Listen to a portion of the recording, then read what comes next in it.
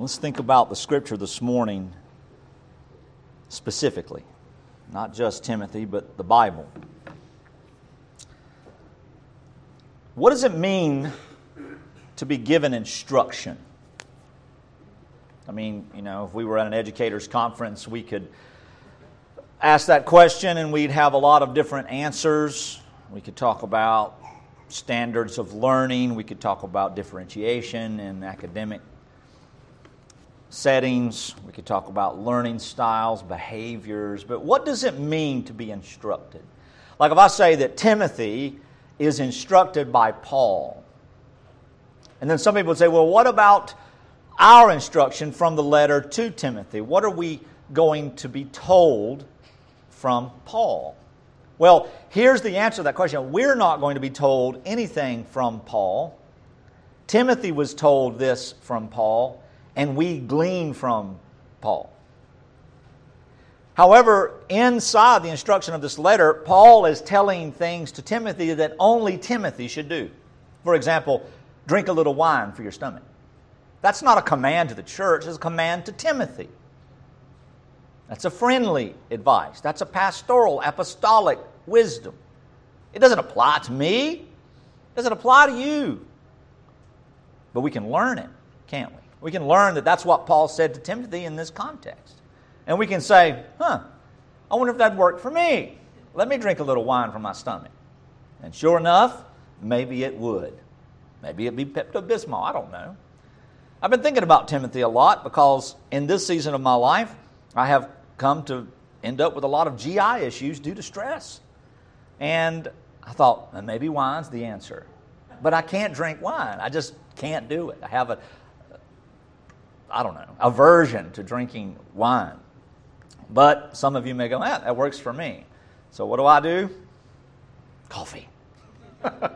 Coffee, that is my drug of choice.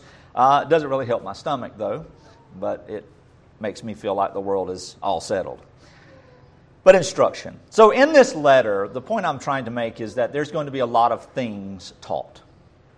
And a lot of times we misconstrue the Bible. We get so blind by the fact that the Bible is a group, especially the New Testament, is a collection of letters written to specific people on a specific occasion with a specific purpose, that we sometimes internalize, and worse, we actually specialize the Bible as if it's written to us individually. Okay, the New Testament is not written to us. It's not written to James Tippins. It's written for me, but not to me. And so when we read a letter, for example, like when we read the letter of Paul to the Romans, this is a letter written by the Apostle Paul, and we're going to deal with the Apostle and his authority this morning, thus the authority of Scripture in and of itself, thus the authority of God to command the church to submit to the apostolic authority of the Scripture, and so on and so forth. But when Paul wrote to the letter to the church of Rome, he's writing to the elders there to instruct the church in these things so that the church may know who they are in Christ. That's why Romans was written. Because the Roman people who had been born again by the divine power of God the Spirit were very, very ignorant of justification. Very, very ignorant of election. Very, very ignorant of what it meant to truly have Jesus Christ as propitiation. So they felt insecure. So Paul wrote that letter generally to the churches of Rome.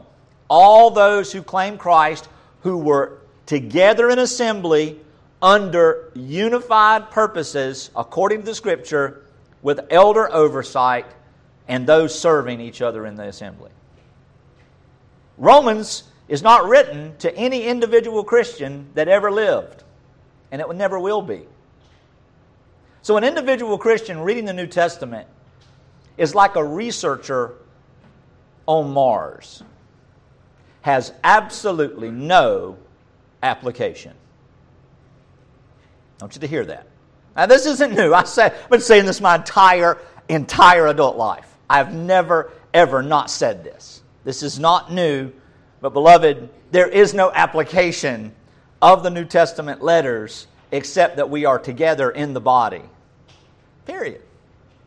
Now, I read Ephesians, and I saw speak the truth in love, so I've been trying to keep it real and speak the truth in love. Listen, unless you are subject to the whole context of Ephesians, of that letter, and in the right occasion for that letter to be understood and lived out, it has no application. Yes, you may be given by the Lord and the Spirit some conviction, and it may change your demeanor. Just like when we read and hear the Gospels and the gospel truths of the letters, it encourages us. But why do the apostles teach this to the church? To encourage the church to be the body. Okay? Now, in Timothy, 1st and 2nd, 2 letters, this was written according to my understanding of the history. This was written later in Paul's life. I would say 2 years before he died. 2 years before his head was taken from his body. And I take that because 1 Timothy, 2 Timothy was written basically within just a year of each other. And Paul is on his last leg in 2 Timothy physically and emotionally. He is finished. He even tells Timothy, I'm being poured out like a drink offering. I am done. My life is almost over. I need you. I need John Mark. I need a jacket. I'm about to freeze. Luke is with me tending to my sicknesses. And lo and behold, bring those letters that we started writing. We've got to finish writing letters. We've got to finish writing. We've got to get some things down on paper before I die. This is the command of God. And so then we don't hear from Paul again. That's it.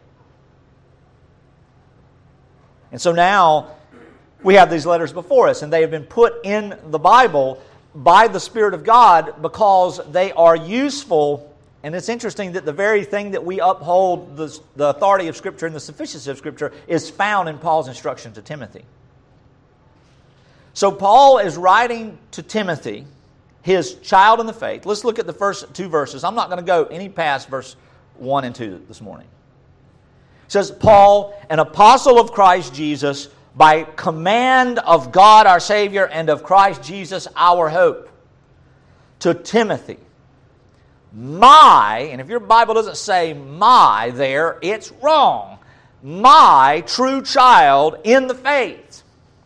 Grace, mercy, and peace from God the Father and from Jesus Christ our Lord. So here is the introduction to this letter. Here's the salutations, the greetings.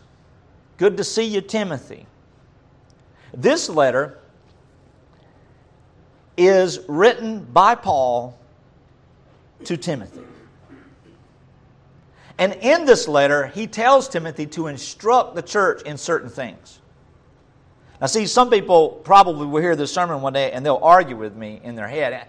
No, everything commanded in the Bible is commanded to every person. Everything taught in the Bible. That's not true. That's just really ridiculous to even say.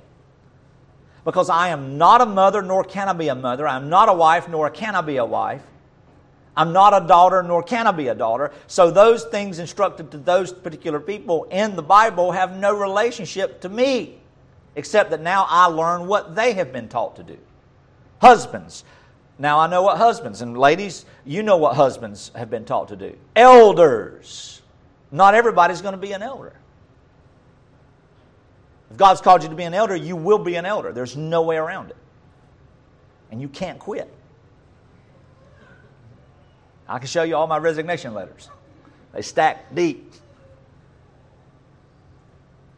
You just can't. You want to, you just can't. It's not about decisions and professions and vocation. It's about call. The good, the bad, the ugly, the indifferent, it's all there. And so not everybody's going to be an elder, so not everybody's going to be taught to do certain things. Church members are not taught to interfere in the oversight of the church. Church members are not taught to teach the Bible to the church. Think about that for a second. Church members are not taught to be elders. But they're taught what elders are to be. Why? Because that's the whole ball of wax. We're one body. If I don't know what my ears are for, or I don't know what my eyes are supposed to do, if I don't know how I'm supposed to use my feet, oh my goodness, you see the point? We've got to know each other's responsibilities. We've got to know each other's qualifications. And when we get to Timothy, when we get into these letters, we're going to start seeing some things, and specifically, we're going to start seeing that Paul is going to make a lot of fuss about several different things going on in this church. And where is Timothy's church? The whole city of Ephesus. Every believer that lives within the boundaries of Ephesus, Timothy is their head pastor. I'm just going to say that by way of explanation rather than dealing with it theologically or ecclesiologically. It's not necessarily, there's no such thing as a head elder or head pastor. You know, elders oversee. But he's one of the only ones, just like Titus was left in Crete to appoint elders. And so that's another thing that we learn in the Bible about the organization of the church. The church has God-commanded organization, God-commanded submission, God-commanded headship. And there's no way around it. There's no manly wisdom. There's no earthly wisdom. There's no organizational structure. There's no leadership development that can come in and say, God doesn't know best, we're going to do it this way. And beloved, that's how I was taught as a young boy. And I say young boy, when I first went into the ministry, and I'm thinking, okay, everybody who claims the name Jesus, they all believe the truth of the Bible. Guess what? They don't believe the Bible. There's this ministry packet. There's this gospel presentation. It's A, B, C, D. And if you order now, we'll give you E. Free shipping. And then it's replicated. And for people who are taught from Scripture, that stuff is really strange. And then what do? Then they use Scripture to subject people who question what's happening according to Scripture to tell them to not question what's happening not according to Scripture. You follow me? And that's the American church. Well, we need something for our children. Sit them in the seats. Let them hear the Word. And then when you get home, answer their questions and let them hear the Word again. So Paul's writing to Timothy, and this letter is very intimate. He's writing to him. He calls him a child in the faith. Why? Because Paul was the instrumental person who brought Timothy to the truth. Who saved him? Jesus Christ on the cross. Who illuminated him? Who gave him faith? God the Holy Spirit. Who brought the truth to Timothy? Well, God did. How? Through Paul. Through Paul. Through the word of Paul's mouth, teaching him about the things of Christ, teaching him about these things. And so Paul's going to deal with all sorts of problems. He's going to go straight in from this introduction to false teachers who are abusing the law, abusing the commandments, abusing all these things, who promote speculations and all sorts of stuff. Then he's going to go into issues of how Christians should be taught to pray. Elders, one of their primary jobs, we see in the book of Acts. Why is it that we had to ordain men and women to be servant leaders in the church? And I say that because it's sort of the way. But a servant, a slave, a deacon, every one of us are servants, slaves, deacons to one another, but yet there is also administrative duties in those things to which the elders cannot take time out of their calling to do, because when they do, according to Paul, Timothy, you are usurping the call. And that's why I don't counsel like I used to, because I'm not a therapist. And so now when I do counsel, it is pastoral. This is what the Word of God says to do. And some people go, well, and they never talk to me again. But the sheep of Christ, as hard as it may be, we stay centered on what the Scripture teaches. And then he's going to talk about all sorts of things. He's going to give qualifications for those who are in not leadership, but those who are in head positions of service. And we're going to talk about what it means to be the head. Christ is the head because He's Lord, but what was Christ's headship? How was it modeled? Sacrifice. Service. Submission. You see that in Philippians, right? The mind of Christ, that He was all in all ways equal as God. He did not take equality with God as something to be grasped, but He made Himself nothing, obedient unto death as a slave on the cross. Therefore God highly exalted Him that above the name of Jesus, not just Jesus the Word, but Jesus the Anointed One. Jehovah saves, the Anointed One that's named that, not everybody that's named Jesus. Jesus is a very common name. Very common name. But the one who is anointed by God, God exalted Him. Every knee will bow and every tongue confess on heaven and earth and under the earth that Jesus Christ is the God, Lord of heaven. He is Yahweh. And so Paul is going to say those who are head servants, they need to be as qualified as anyone should be. And then he pulls this list, as you'll see in the months to come, he pulls this list from all the other writings of the New Testament. And it shows us that everything that is required of a lead servant, of an elder or a deacon, is required of every member of every church. And that if anyone fails in these areas, they need to be corrected. What is correction? That's church discipline. What is church discipline? Church discipline is the invisible interest and action of good oversight. And I say invisible because when it's done well and biblical, it just works itself out. I mean, remember our children when they're little, back before LED lights existed, the lamps that you had clipped to your headboard at home were like 6 billion degrees. The sun went out when you turned those things on. And they would catch fire. If they fell in the bed, they would combust. It would burn you up alive in your bed. And I mean, since I was like 12, I had one. And we learned, don't touch them things. Don't push them down to the bed, to the wood. Don't put your book up there to it. Don't do it. Well, Katie was the only child that we had who was, still in the stage where those lights were available. And it even had hot, do not touch on the outside of the bulb. Because I'm not kidding, it was a good 200 degrees. I mean, you could cook some toast on that sucker. And she tried to reach up one night while she was laying in the bed with Robin and me. And Robin said, no, hot. She'd try to reach up. No, it's hot. It's hot. No. And she'd reach up. Robin just let her put her finger on it. And it looked like Rudolph the Red-Fingered Rainchild. It was something else. She cried and we felt bad. But we didn't write a newspaper article about it. There was no social media. There was no internet, really. There was no free internet. You had to be part of a community. You had to pay for it, like $50 a month for like 2 hours worth of stuff. We didn't go and talk about it. We didn't take pictures and post it everywhere. We didn't use it as an example, even though I'm doing it now 24 years later. We didn't use it as an example for everybody to know what kind of parents we were and all this. We just dealt with it, and it was over. And people say, well, what happened to Katie's finger? Why she got a bandage on the finger? We say, well, she's just learning. She's just growing. She's learning not to touch hot stuff.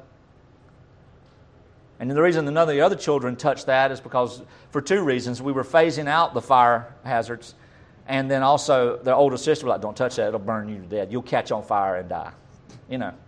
Did God say? God said not to touch it. You know how it gets worse and worse? Don't look at the lamp, you'll combust. Don't say the word lamp, you'll die. I mean, what's the point? That's discipline. She wasn't in trouble. She got the consequence of that. We taught her sometimes through the pain of what should be done, and that's what the letter of Timothy is all about. It's a disciplinary letter, but we don't like the word discipline unless we're in the military or unless we're in the gym. We need discipline. Discipline is corrective action and instruction. It's never punitive. Where did that come from? It's not punitive. That's what the flesh does, though. The devil goes, you're in trouble. You're not in trouble. If you're in trouble, if any of you think you're in trouble, you need to take a self-inventory. But church discipline, church correction is part of the oversight. It's part of the job of the elders of the church to pay attention and go, hey, Mike, don't put your finger in the electric outlet. Why not? It looks so cool. My finger fits right in there. Because it's going to fry you, man. Hey, don't get so bent out of shape when so-and-so says something to you. Hey, don't get so bent out of shape. Well, what am I supposed to do? Yeah, the Bible says for us just to endure and just be patient and to be kind and to teach and to remind each other of the gospel. Remind each other of all this goodness that Christ has and what He's done. and his attitude and his mindset and what we're supposed to be all about. We're not here to police each other. There's nowhere in the Bible that gives us permission to police anybody. And so when we're taking notes like a detective in our mind and taking the personal inventory of who sins or doing what and who aren't fulfilling their obligations, it is because we are not fulfilling ours. And Lord, have mercy. I wish the critical analysts would have found more evidence for John 7 through the end, John 7 into John 8, so we could really harp on the stone-throwing mob. But it is true. Jesus says, if you've been forgiven much, you better forgive little. For by the measure that you forgive, you will also be forgiven. What is forgiveness? It seeks no restitution. It seeks reconciliation. And so this text is going to have a lot of things about how we ought to live and what we ought to be doing. And beloved, they're not shadows. This instruction is not for us to look at and go, oh, he's showing us who Jesus is. No, we see who Jesus is. For Jesus has never sinned. We're being called to do these things, to obey them. And when we don't, we suffer the consequences of that. Condemnation? Absolutely not. Hell? No way. That's what condemnation is. The wrath of God? No. But the anger of God? You better believe it. We read it in Psalm 30. What did the psalmist say? Oh Lord, your anger is only for a moment, but your mercy stands forever. We've been adopted, beloved. We've been brought into Christ. We're into Christ, not into each other, though we are into each other. We've been brought together for each other into Christ. We're into Christ. So when we ignore the instructions of the New Testament, we are truly antinomian and we are truly anti-Christ. You see, we have to listen. James is, I'm not there yet because I'm not teaching right now midweek, but James is clear. Do what the Word tells you to do. Paul is so clear that says anyone who doesn't do what I say in these letters, count them not a brother. Oh, well, we're judging not by the gospel testimony. No, we're not judging their salvation. We're not giving them our intimacy. Get them out of here. But yet what I see in the world today, what I see in my own flesh is, oh man, you know what would be real easy? I see these people acting like this. I'm going to act like this. I'm going to speak like this. I'm going to confront things the way they're doing it and see how they like it. I'm going to put their finger on the light switch, see how they like it. You see? It's not the way it works. And then Paul's going to warn Timothy again against false teachers and what the elders are supposed to do there. And most of all, he's going to then start talking about how the body of Christ is supposed to operate in its intimacy, that the older men and the older women in their jobs and the younger men and the younger women in their jobs and what we're supposed to be about doing. And if everybody that gathered together under the truth of Jesus Christ would listen and read the letters to Timothy, especially the elders, if an elder that doesn't know 1st, 2nd Timothy and Titus doesn't know his job. And I love how people who are not elders know what elders ought to be doing, you know? You ever? I've been told that recently in an email. And I'll just leave it at that. But everything that person told me that I wasn't doing in the email, none of it's in Scripture. You know? None of it's in Scripture. Well, we live in a different age, and we got to do some things. Then I had another brother call me Friday and just encouraged me to make sure that what I teach is as relevant 250 years from now without any pause as it is today. And how does I do that? By teaching from a text by the authority of God through the apostles that's 2,000 years old, that never changes. There's no relativism. We don't have to have any cultural explanations. I don't have to have anecdotes and illustrations. Scripture. And that's the point I'm getting across. Prayerfully. Here we have Paul. And he's writing this letter as a friendly letter. He loves Timothy deeply, but it's a letter that is incredibly important. And though it is an intimate letter and a friendly letter, it holds great authority. It's not just saying, hey, Timothy, I want to give you some things to do. I want you to, what does he say? Teach other people what I'm teaching you.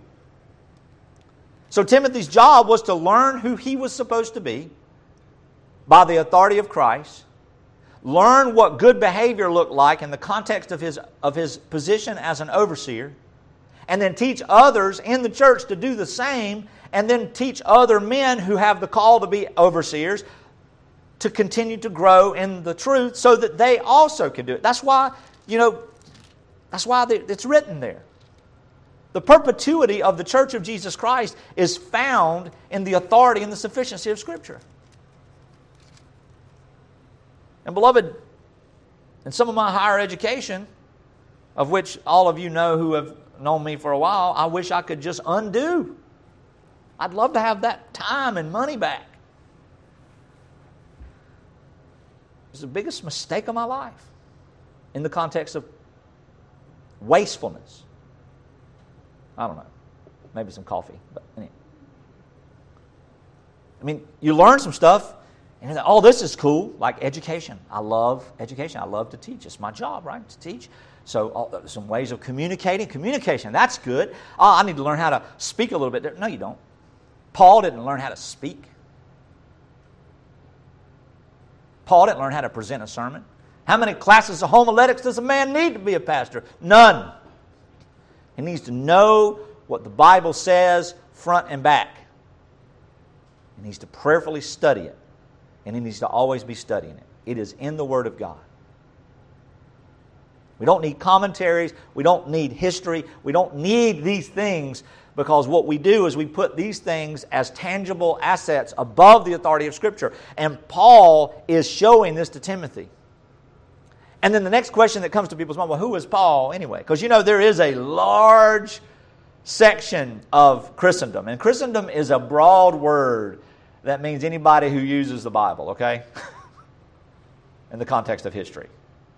It has nothing to do with whether they knew the gospel. I'm talking about the institutional, established people who say, we use the Bible. But there's a large section of certain circles that believe Paul was not authoritative, because Paul twisted the Scripture, and the Pauline teaching was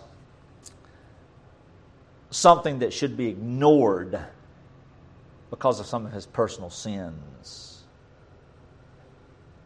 Well, I hate to tell you, a lot of people thought that about Paul in his day. You know what Paul said?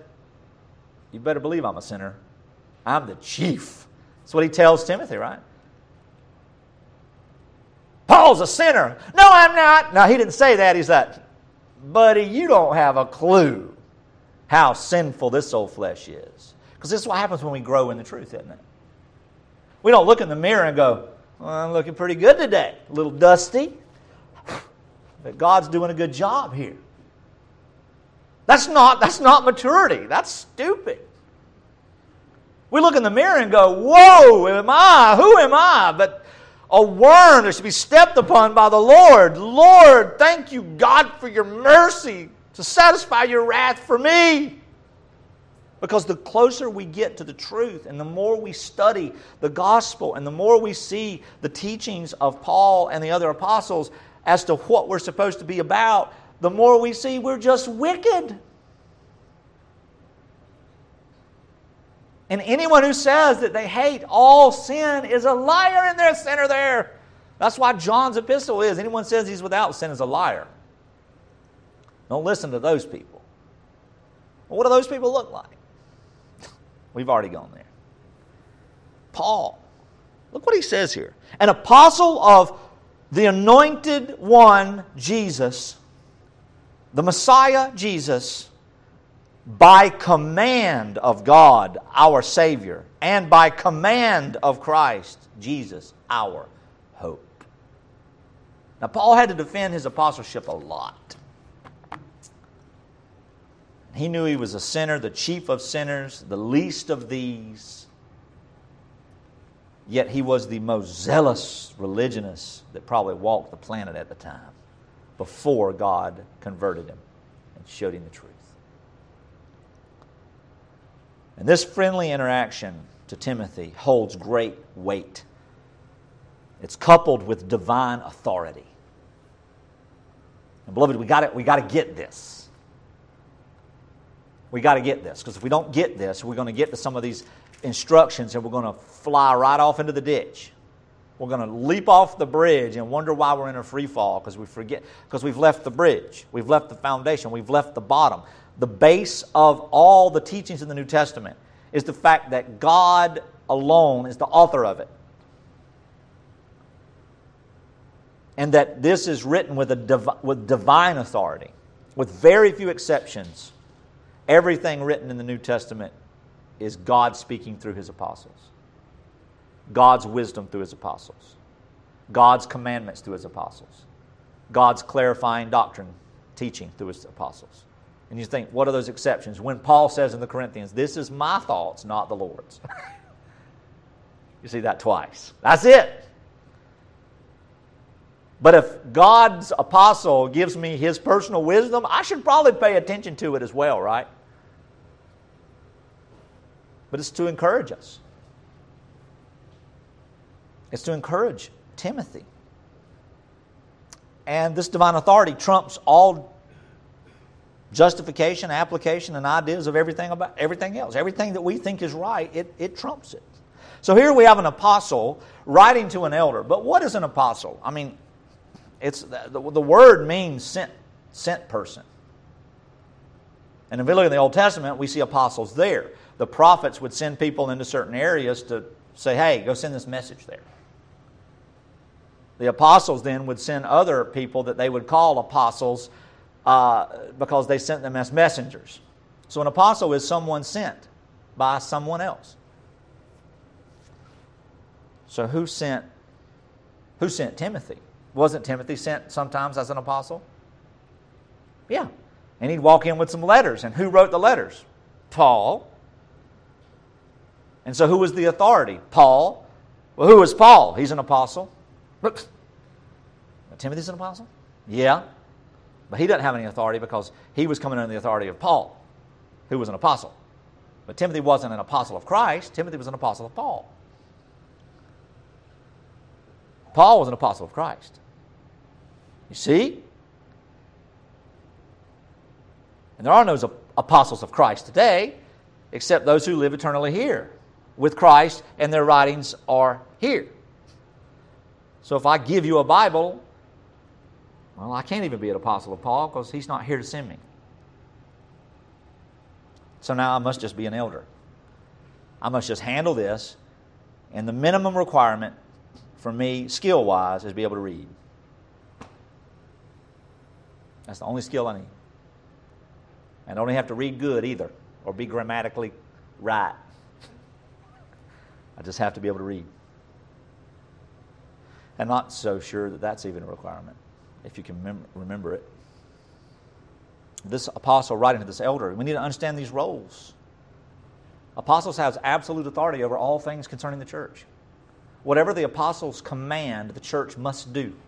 Why? Because he's not an apostle of himself. He's not a messenger from Rome. He's not a messenger of the Sanhedrin. He didn't come as a messenger of historical tradition of Judaism. He came as an apostle of the anointed one of God, who is Jesus Christ, who is Jesus, by the command of God Almighty, our Savior, and of Christ Jesus, our hope. Now, I'll get into some of those distinctions next week. And he's writing this authoritatively as a messenger from God alone to Timothy, his true child in the faith. And then he gives some prescription and some blessings here, to which Paul always ends his letters also.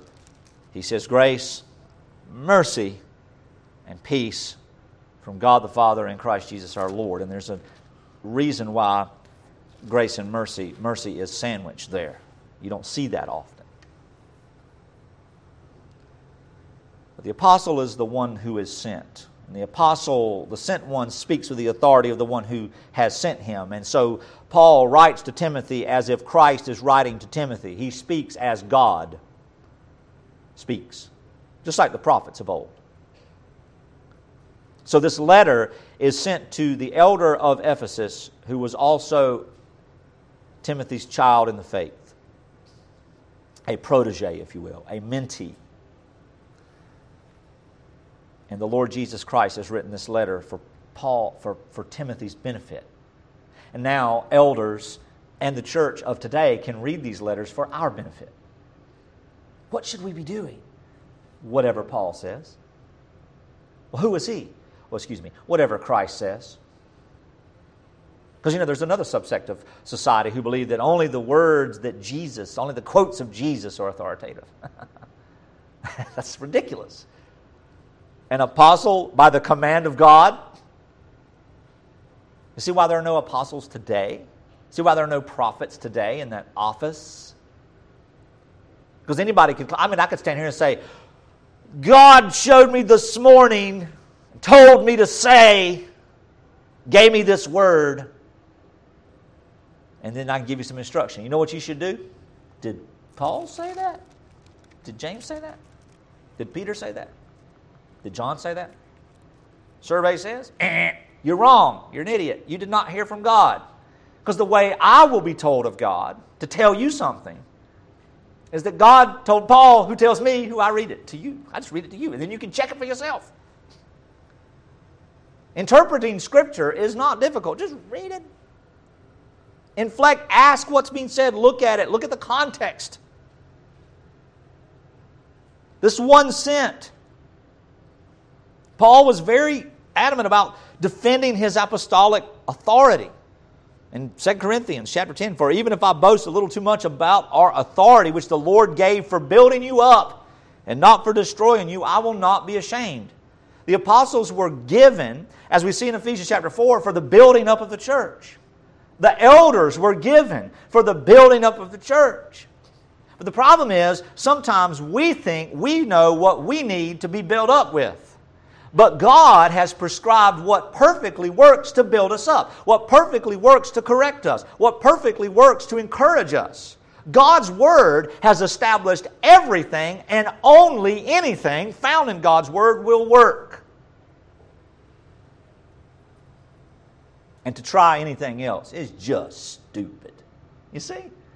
Why do you keep saying stupid? Because that's how I am when I try other things. I'm stupid. I'm stupid.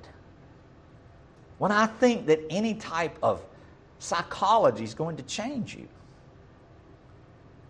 If I think any type of therapy is going to change you. If I think any type of, and I'm talking about in relation to God's promises now. You may need some of that medically, but not spiritually. How am I supposed to forgive? We read the Word of God. How am I supposed to relate? We read the Word of God. How am I supposed to understand? We read the Word of God. Jesus in John 15 is talking to the apostles. And what He says there may be true for us, but it's not to us. We aren't given the authority. All authority being given unto me, and then you go forth there and do. Jesus isn't talking to James Tippins. He's talking to the first messengers of the early church when there was no assembly. And now that the Word of God is complete, and now that the apostles are all dead, there is no other commission of God to go out and do the apostolic work. We are to take the Bible and stand there in it. And do therein what it says to do. And be content with it. Life and godliness has much gain. What does that mean? Knowing the Bible, living the Bible, resting in the sufficiency of the promises of God in Christ Jesus. You want more? It's not God's calling. Zeal, passion, unrelenting desire is not of the Holy Spirit. Peace, rest, and contentment is of the Holy Spirit, which are in direct opposition to those things.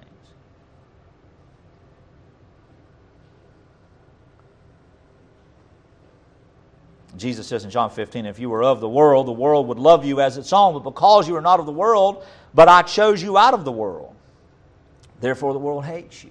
Who's he talking to? The 11. And so what he says about the 11 is true of Paul as well. The world hates the apostles. Beloved, they hated them.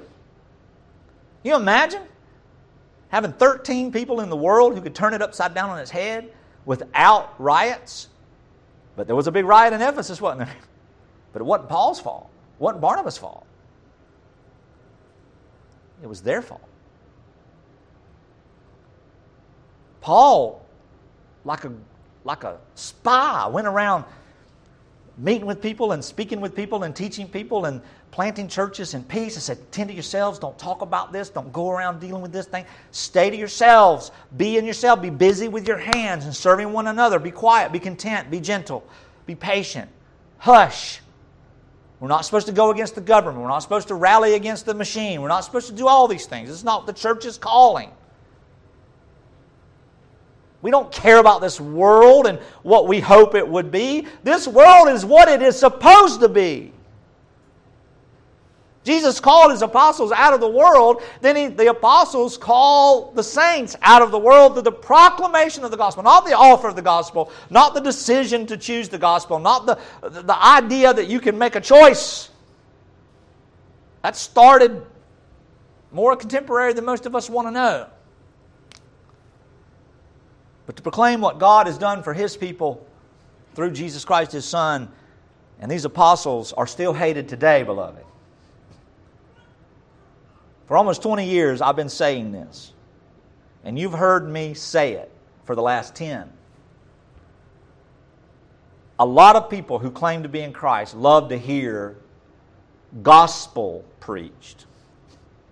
But they don't want to be shepherded. A lot of people like to hear the Bible preached in the context of their redemption, but they don't want to be held accountable to the instruction therein.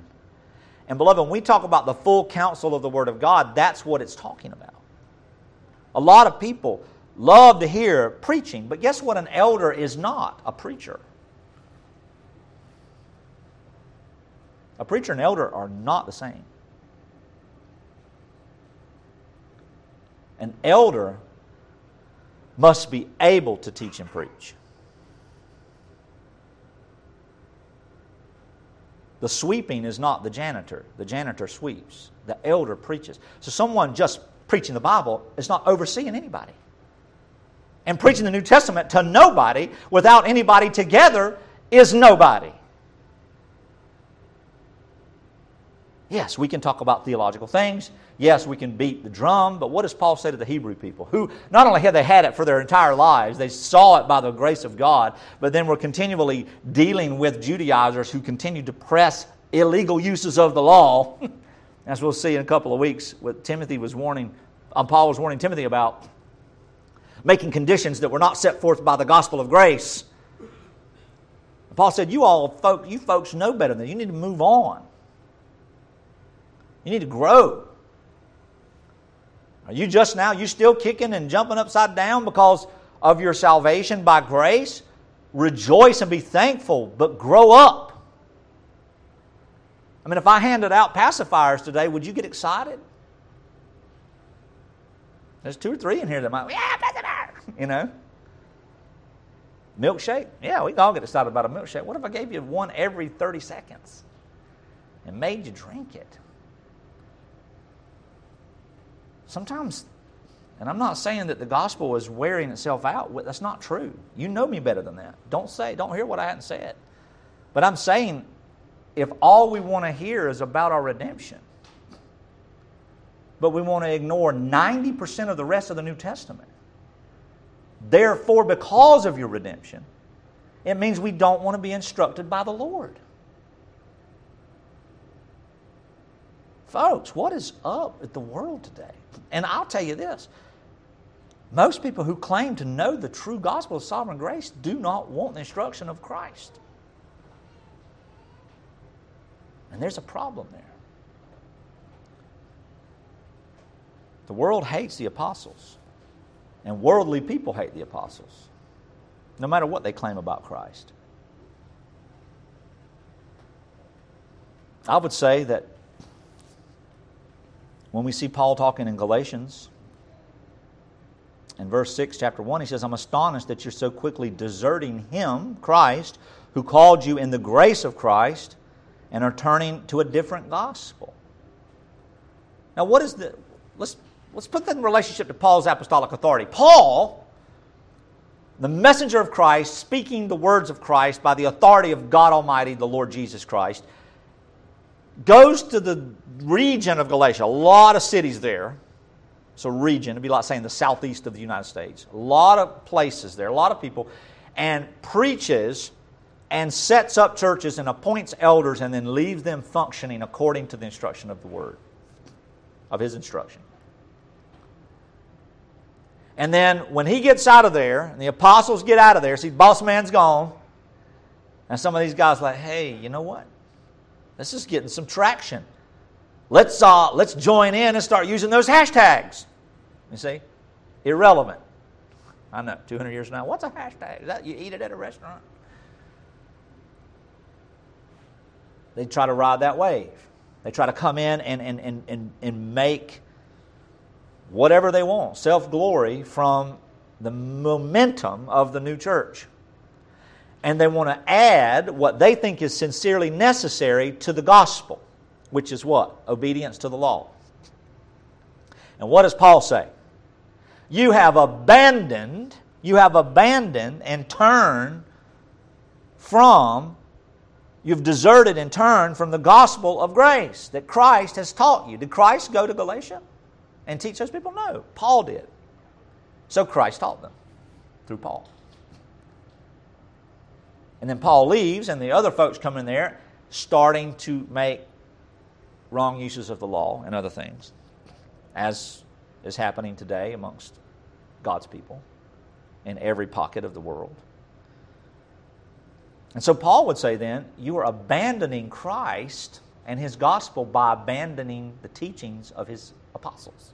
I want you to hear this. It's not my words, it's Paul's words. To refuse instruction is to refuse Christ Himself. I'm going to say that one more time. To refuse the instruction of Christ's apostles is to refuse Christ Himself. You can know all the gospel truths you want to know, and you can be securely regenerated by the Spirit of God, and you can know without any hesitation and confidence that Christ is your Savior, but to ignore His teaching is to spurn Him. What's that mean? I'm lost if I don't obey? I didn't say that. Did Paul say that? No, but Paul said that when you do that, you're to be treated as though you're lost. What does it mean to be treated as though you're lost? You don't get the benefits of the intimacy of the assembly. Why? Because otherwise we'll invent all manner of correcting, all manner of worldly wisdom on how we're supposed to correct issues and deal with each other. We'll hire consultants to come in and help the church. We'll have third parties come in from other states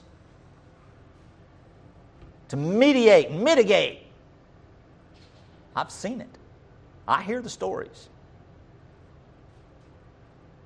And all we need to do is just listen. So to ignore the Scripture is to ignore Christ. And when we do that, beloved, when we do that, we're not testing anything, are we? We're not being wise at all. We're just tossed to and fro by every wind of teaching, every wind of doctrine. You know that word doesn't mean theology, right? It means instruction. Doctrine means instruction. Every wind of instruction. You better do this. You better believe this. You better know that. You better act like this. You better speak like that. You better do all these things. We just get tossed to and fro. What are we doing now? I don't know. What are we doing tomorrow? Well, we changed our mind. Well, that's called fickleness, and that's sin. Assumption is sin. Fear is sin. Doubt is sin. And we're eat up with it. And we're never going to be free of it in our flesh, but we can be free of it this morning. And we can't be free of it this afternoon at 3 o'clock. When we feel it come over us, we can come back to the Scripture and go, okay, Lord, I'm going to submit to the Word of God. I need the discipline to listen and to hear and to be at peace. God is not in the business of drowning us in knowledge and understanding and then we just never have to learn anymore. We have to learn constantly. I've been a student of the Bible as long as I can remember.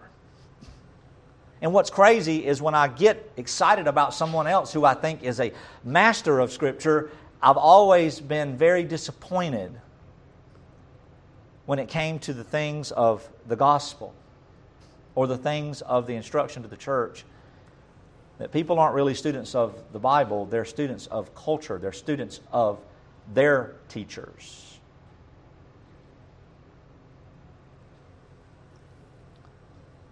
And there's no authority outside the apostles. There's no man in the world who can speak independently about matters of the church. There's no man in the world that can speak independently about matters of Christ. Let that sink in for a second. You might think, this is the reason the letter's written, folks. You see how stale this type of preaching sounds? And it feels? It's like, I'm just not feeling it. Good! It's doing something. It's exalting Christ. What I've said this morning and what Paul says in verse 1 about his authority to write these letters and what he's going to teach here exalts Christ. Because Christ is the sender of the messenger of these teachings. These are the doctrines of Christ. The instructions of Christ. See, Christ instructs us about Himself, and then Christ instructs us about ourselves. And some people say, well, I just disagree. Well, First Thessalonians. How about that one? 1 Thessalonians chapter 4, verse 8. Paul says, if anyone disregards what I'm saying, they disregard not man, but God, who gives you His Holy Spirit. So what I've said this morning concerning the apostolic authority of Paul and the sufficiency of the letters that he's written and the instructions therein is not my opinion. It is directly taught by the apostles. So to ignore or to call me a false teacher is to call Christ a liar.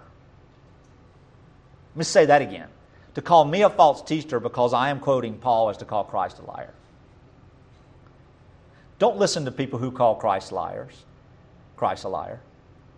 Matter of fact, I would shun them and let them know it. Be very, very careful what we listen to. And then some people would say, well, how is this Apostle Paul, how is this letter to Timothy so authoritative?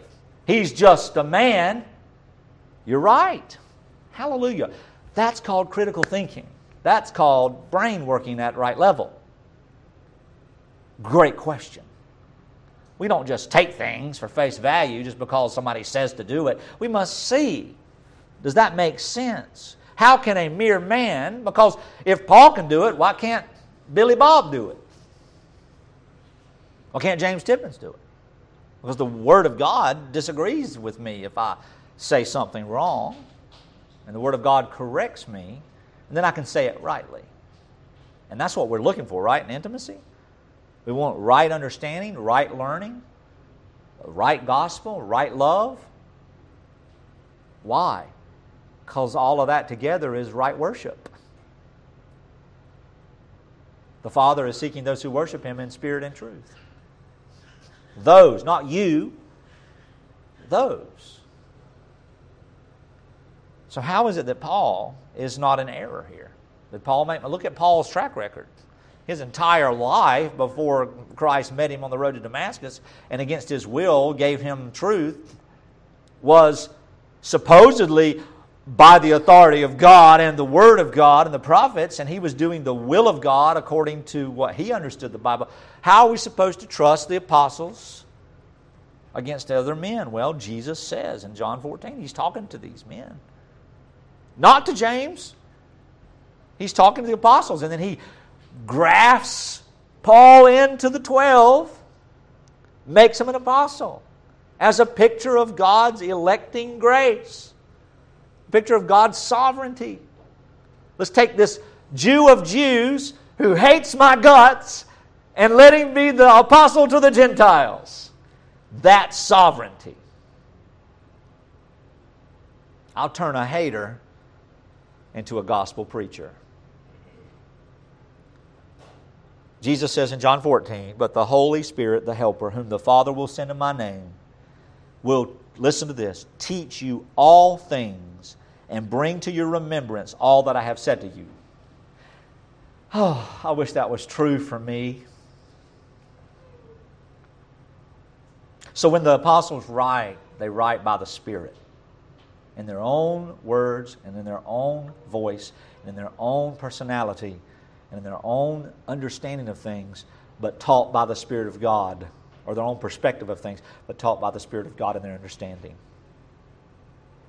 And so therefore, when they wrote a lot of things. There were probably a lot of letters that Paul wrote that were just personal letters that weren't meant for the church to know.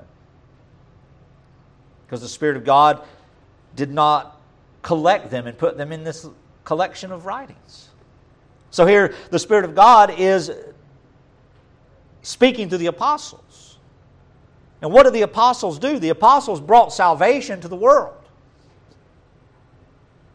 The apostles went out and proclaimed the gospel, and then where the gospel was received, that means by the Spirit causing people to believe, like Thessalonica, where the gospel was received and God's people began to gather together in agreement with the commands of the apostles, thus the commands of Christ, then the apostles trained and established the right function of this family of faith called the assembly.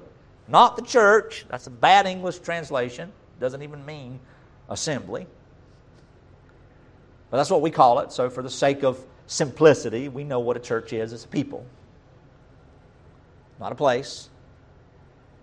And then these people who are God's people submitted to the Lord Jesus Christ and all His commands for them to live in peace and harmony and unity. And the oversight was responsible. Those responsible for the oversight were the elders of the church.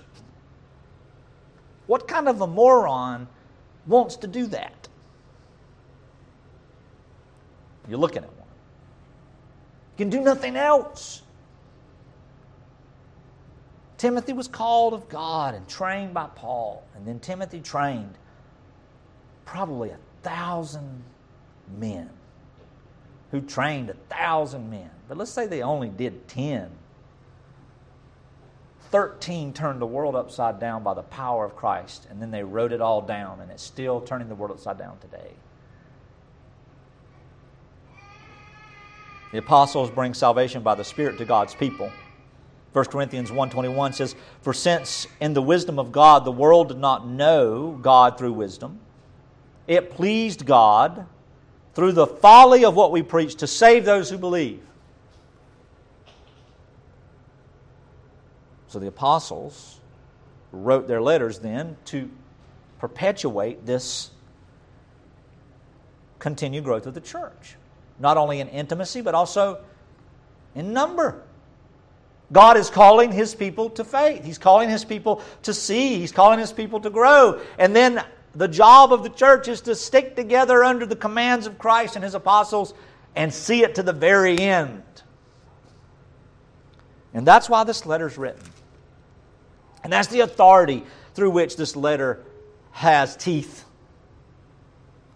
And it bites into us. In Hebrews 4, the Scripture is living and breathing and sharper than any two-edged sword. It cuts flesh and bone and marrow and soul. For those of us who have played video games that are, of the magical sorts, you always want that soul-winning sword, right? You can capture some kind of power and you can use it for something else. The Word of God is a soul-winning sword. And it captures its people. It captures God's people. It snatches us out of darkness. It blinds us and gives us sight in the same breath.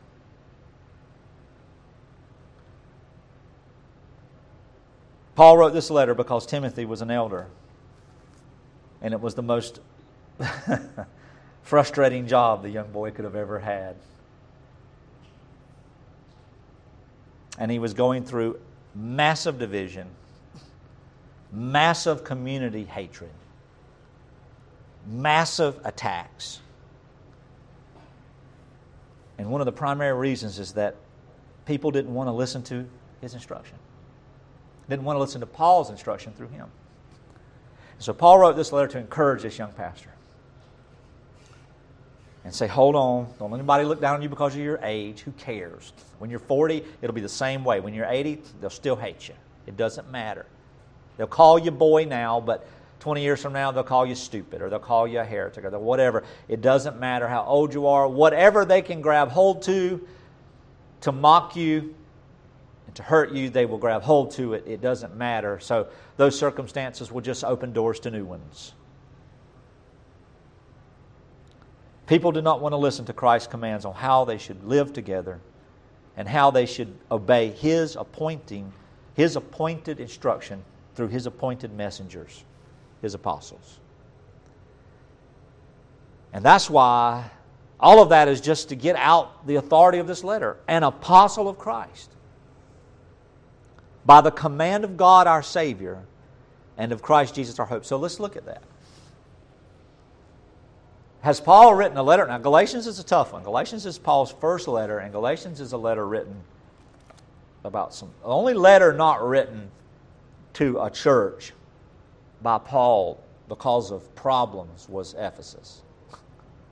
And that's why it's so awesome, because Paul is in a good spirit. Paul praises God. He writes his doxologies in there. I mean, Ephesians, even though, John's writings always going through my head, for my soul and for my joy, the teaching of Paul to the letter, to the church of Ephesus is there. It's always in my head, every moment of the day. Always there. Because there's a lot of just awesome stuff. But even then, what does he say? He gives direct instruction. What to do, what not to do, how to live, how not to live, what to think, what not to think, how to speak, what not to say, and all these things. Why? Because Christ has saved us for Himself. Let us live according to His glory for our joy. To the apostles, even in Galatia, even when Paul gets in there, he gets Abraham and Sarah and Hagar and Ishmael, and he gets the flood and all sorts of stuff. He just goes right to the jugular, calls them bewitched, calls them dumb, all sorts of stuff. He still loves them. He's never going to abandon them. Because Paul's appointment as an apostle was for the joy of the people of Christ. Not their chastisement and destruction, but for their growth and their edification. So we see that Paul has been commanded by God to instruct the people who have been saved and who have hope in Christ. God is our Savior. God, Jesus Christ, our Lord, is our hope. So therefore the instruction, as John would say, the commands of Christ are not burdensome for the body of Christ. What are the commands that John deals with? It's to love one another as Christ loves us. And we don't get to sit around and go, but he's not my brother. Oh, we got that one too. Love your enemies as yourself. Duh. I can't get away from this. Come on, God. I'm justified. No, you're not. You're justified because I killed my son instead of you before me, but you're not justified the way you're acting amongst each other. So straighten it up. It's not condemnation. It's encouragement. Hey, get your hand out of that fireplace. Well, it's been burning for weeks. Get it out of the fire. I just don't want it. Let me encourage you to get your hand out of the fire. How about let me take your hand out of the fire? See how silly that sounds, but that's what we do as human beings. That's what we do as Christians when we don't want to hear the instruction of Christ. We don't want to settle in the people because we want more. We want something different. We want to justify ourselves in our anger, our frustration, our assumption. We want blood, but the blood has already been shed, and His name is Jesus. It's already been paid. It's been poured out. The body has already been broken. We don't have to break ours. We don't have to break our body. We don't have to break our fellowship.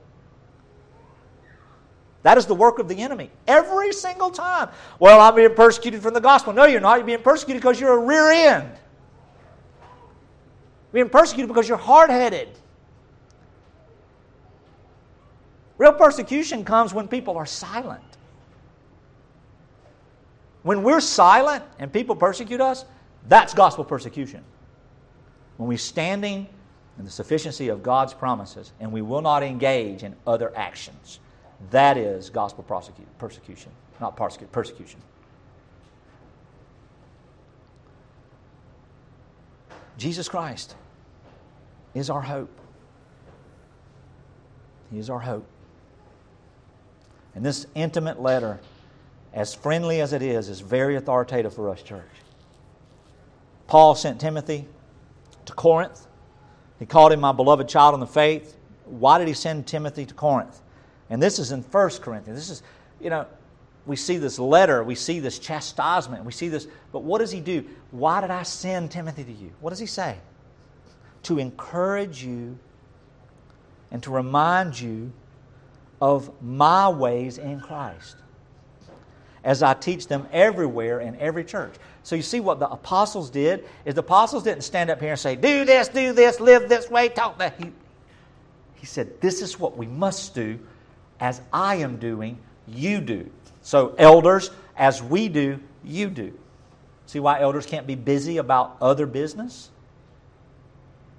So why elders, men of God, called of God, cannot be on social media debating. It's sinful, it's wicked, it's evil. That is not God's orchestrated means of correction. This is. I don't care. Hate me, block me, turn me off, turn the other way, poke out your ears. It doesn't matter. We are responsible for one another, beloved. We live in an incredible age of technology. When the lights go out, God's going to shut all these blowhards up. So what do? We rest. We maintain sufficiency. We listen to the Word of God. My plan was to teach Timothy, and then I decided to teach Genesis. Why? Because sometimes the timing is wrong. Oh, he's teaching Timothy now because he's upset. Well, I got 18 weeks of Genesis under my belt. I'm not upset. I'm not upset with the church. Are you upset with the church? Are you upset with Christ? We get that way, don't we? Why is the world the way it is? Why is my life the way it is? Why is this? It's normal. Listen, it's normal and it's natural. It's what we do. But my job and the job of the elder brothers in this church are to encourage you as we watch over you, as we care for you, as we make sure that what you're trying to accomplish is under the promises of God's Word. And when we say, hey, look, let's let that go, or hey, let's just be still, or let's stop. God does not call somebody out of the chair into the mission field like that. It's years and years and years and years and years. Paul, 13 years before he ever planted a church. Ever! Folks, calm down. Be patient. Sit still. God is sovereign. He doesn't need your commitment. He needs you to see His promises are sufficient. And we submit to the promises because God is our Savior. Christ Jesus is our hope. So therefore we can listen to the apostles who married themselves to the church through the blood of Christ. We are then to marry ourselves to one another through the blood of Christ. And one of the things that we'll see is that as a church, as a body, as a person, as individuals, we need to pray more than ponder. We don't need to talk about that. We don't have to talk about stuff. We talk about stuff when it's necessary, but talking is not going to resolve it. Just like Sister told me this morning, praying is going to resolve it. God is going to resolve it. Then we can talk about it as needed, but most importantly, we can praise Him for what He's done. The instructions of this letter are going to feel painful for some of us. Do not rebuke an older man. You know what that means? You cannot open your mouth to someone older than you in a rebuke. That's another one. Be not quarrelsome. Do not give in to suspicion. What else? Slaves, regard your masters worthy of honor. What? Oh, I'm woke. I ain't listening to that. Well, you're not very woke then.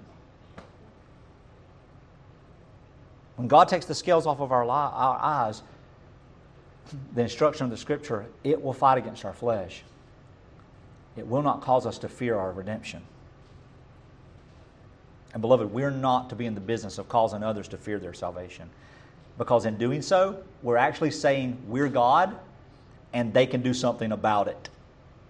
You know, fear has never saved a soul.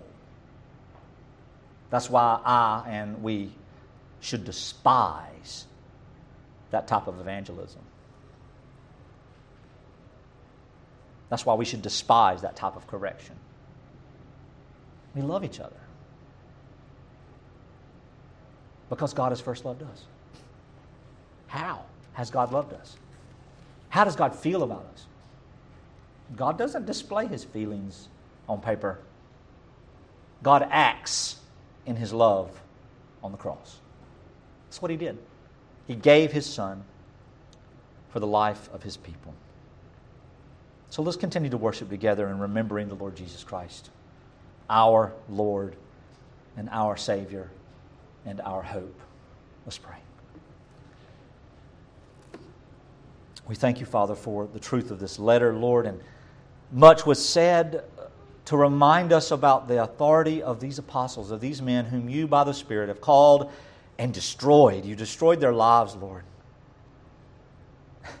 They suffered amazingly, but they never left the hope of Christ. They never gave up. They never quit.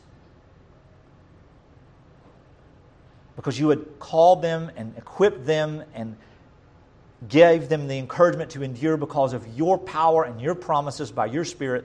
So, Lord, as we read their words, as we understand the power of your grace to us, your people, Lord, help us to be that emboldened. Lord, help us to be bold with the gospel. Let us be able to speak the truth. Father, help us to be able to say, hey, that's not correct, or that's an error, or if that's your hope, then you're not born again. But Lord, help us not to be jerks. And help us not to divide over the issues of where we're called to encourage and to equip one another. Lord, teach us patience. Teach us to be kind and gentle. Teach us that we do not have the authority to send people to hell or to consign them to reprobation. We don't have the authority to not forgive and to not seek reconciliation. We don't have the authority to ignore what we don't like and to embrace what we do like according to your word. But Father, all authority has been given to your Son, who has given His word through your apostles. And now we have it and we cherish it and we long for that intimacy. And so, Father, I pray for wisdom for the elder brothers of this church as we continue to reach out to the body at large. And Lord, we reach out to those who are just missing, who are doing everything else in life but assembling with the body. Father, may that not be. It is not good for us or for them. But Father, let us not be bitter in our soul toward anyone, just because we are sufficiently seeing the need. And Father, let us not pass judgment on anyone because they may be different or weaker or more sinful in our own eyes than we are, because we are all recipients of grace, and it is only by grace that we have stood before you righteous. For you have given us the righteousness of Jesus Christ as our clothing, and it's not up for us to put it upon us, but Lord, you have clothed us permanently by your power, and through your word, Lord, we are able to see you and to savor every moment. And Father, we pray for one another who are struggling. There are so many, Lord, who are struggling in their flesh and in their bodies. And some in their mind and their spirit and their conscience, Lord. And we are to encourage each other, not by guilt or shame or fear, but Father, by encouragement, by reminder, by expectation, and Father, most importantly, by service. Let our intimacy and our service to you be revealed through our service and intimacy to one another. And Father, help us above all things to be patient. Lord, grow us to a people that displays your glory by your grace, as we've been saying for the whole moment of our time together as a small little family of faith. But Father, I pray, Lord, that in the end of it all, that everything that we are and everything that we remain to be and everything that we will become will never be able to be boasted by our own lips. But Father, we can only just bow our heads and say, thank you, Father. We are a people of your possession. Do as you please with us, Lord. And when we feel your discipline, Father, help it not be something that we cower back, but we stand bold before the throne of grace and call you Papa, call you Daddy, for you have given us life in Christ Jesus. Amen.